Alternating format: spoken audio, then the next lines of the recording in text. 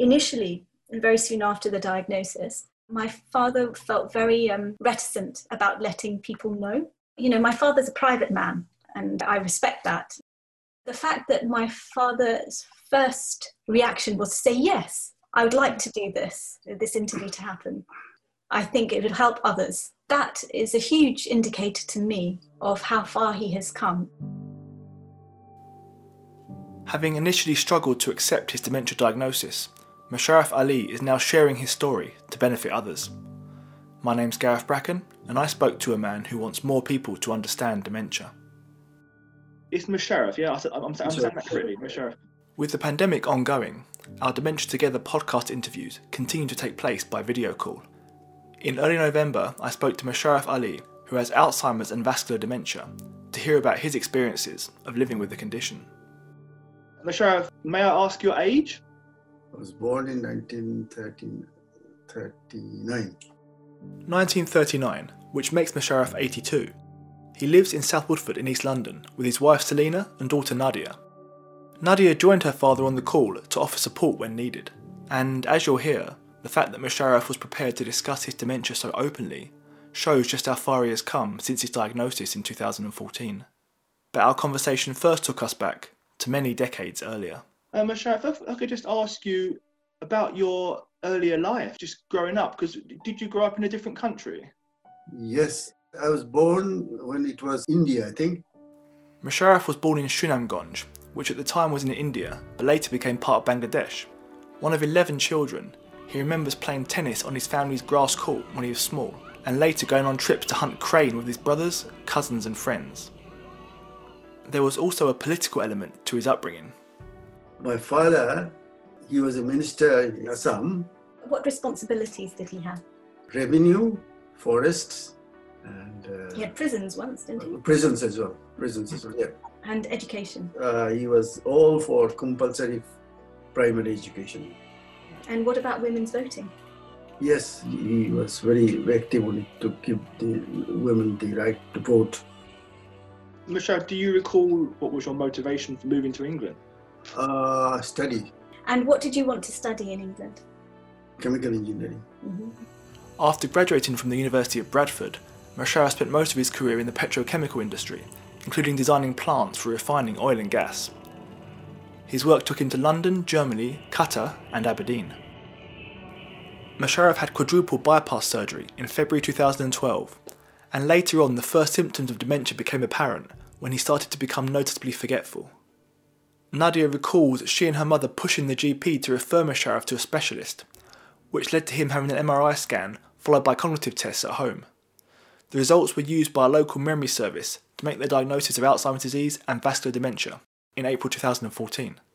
And so, Musharraf, you are formally diagnosed with dementia. How did you feel about hearing that news? First of all, thought I don't have dementia.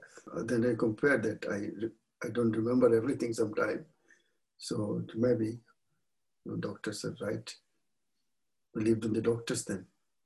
I resisted, but at the end, I admitted I have dementia. Just from my memory of watching you and watching your face, Mm-hmm. What I remember seeing and noticing was first you were shocked. Yes, you were shocked, yes. Shocked. And you went very quiet, and then Dr. Kinsler asked you, what's on your mind? How are you feeling? And you asked, how long have I got? Mm. Dr. Kinsler explained to you that you could have years of enjoying life before the real deterioration happens. Mm. And I remember, just from your expression and your demeanour, you felt reassured when she said that. Yes. And in terms of how dementia perhaps affects your daily life, what are the main sort of challenges that dementia brings to your life that sometimes maybe makes things more difficult for you, do you think? One problem I have, sometimes I go shopping, my wife tells me to buy something, I forget, I bring something else. That's a little problem. This problem. Do you remember this one time? So she had come back and she saw in one of the Turkish supermarket we have that there was some fruits, I think peaches. And I want them, but I'm not going to buy them because I don't want to carry them home. So she asked my father to go and get them. Next time he went to the mosque on his way back to come and get them. And what's very interesting is he came back, said go and get 4 or 5, for £1 or something like that. He came back, do you know what he came back with?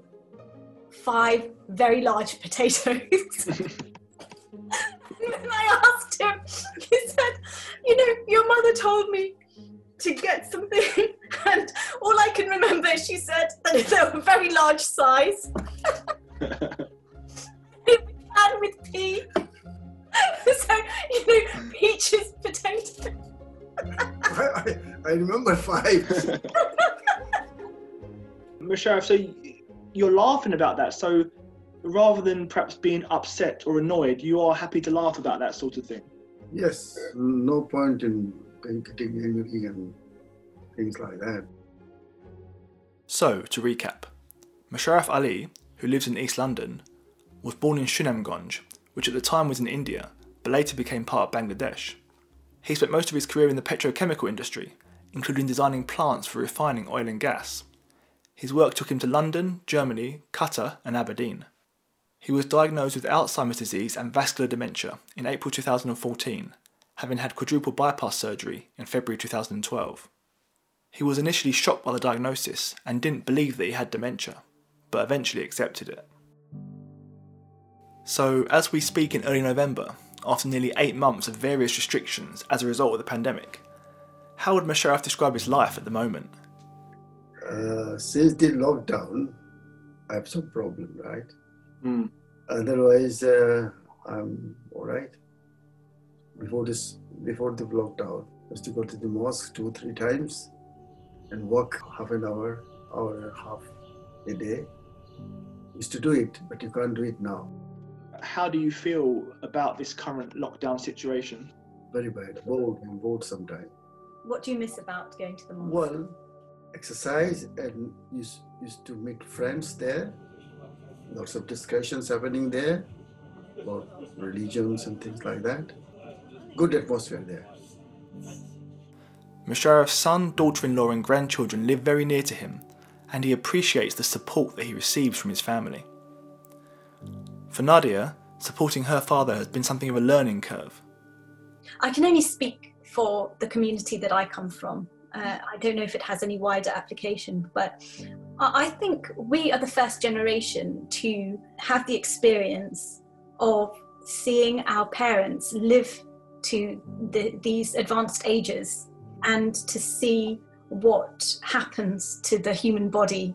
It would have been very rare, for example, in my grandfather's generation, for a man to survive until his 80s. So it's a very new experience for us. Having the experience I've had, I'm in the position to make suggestions to friends and other people, these are the things that you should watch out for.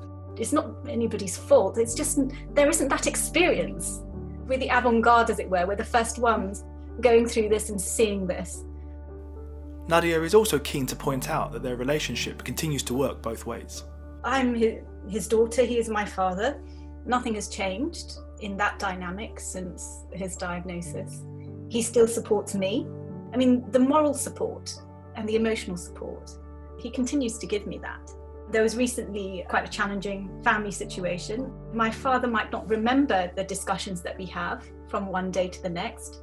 In that time, in that period of time when I'm talking to him and I'm explaining to him what's going on, at that time he is lucid and he gives me his honest advice, and which is always, you do what is right. Doesn't matter what anyone else says, you do what is right. It doesn't lose its power just because he's now elderly and he has this medical condition. The family has been receiving strong support from Alzheimer's Society, in particular from Shahala Abbas, a dementia support worker. I think she should be cloned, basically. She has a huge amount of common sense and a huge amount of humanity. I can see, from the questions she asks me and the suggestions that she makes, that she's thinking about the steps ahead and how to make those easier. From my perspective, I'm very glad that she has the capacity to be able to support our family, because I'd imagine that her service is in high demand. Do you have any opinions, Musharraf, on people's awareness of dementia in the public? So people you meet, friends, people at the mosque, do they know what dementia is? Do they understand it when you tell them about it? Many people know about dementia and Alzheimer, but what it is, probably, actually they don't know. Unless it happened to me, I wouldn't know what it is. Yeah. What motivates you to tell me your story now? Well, other patients like me, I would like many people know about it. If my story helps somebody else, why not? I'm all for it. Although he does wonder how dementia might affect him in future, Musharraf knows that he'll receive all sorts of help and support from his family. And as things stand right now, he's very content with life. One thing is that I've got one daughter and son. They're up to the mark with them. My son is married. He has got two children. They're fine. My daughter-in-law is a wonderful lady. What else do you want? I should be satisfied with what I've got, what Allah has given me. Whatever I wanted to do, I've done it more or less. When I look at my father, his demeanour, his body language, strangely enough, he seems more at peace now and more contented. I mean, we're human beings are full of different emotions that come and go, but the dominant vibe from my father these days is contentment and peace. Next steps. Your donation helps us to improve people's understanding of what it's like to live with a dementia diagnosis. To donate, visit alzheimers.org.uk/give or call 0330 333 0804. For coronavirus advice and support for people affected by dementia, visit alzheimers.org.uk/coronavirus. For our publications in a range of languages and formats, see alzheimers.org.uk/accessible resources or call 0300 303 5933. This was a podcast version of the article called Strength and Acceptance in the December 20, January 21 issue of Dementia Together, Alzheimer's Society's magazine. Written and recorded by Gareth Bracken, produced by Nicola Leddy. Don't forget to like, share and subscribe for more Alzheimer's Society podcasts. As well as print and email versions, we also offer an audio version of the full magazine. To receive the magazine or the CD, call 0330 333 0804.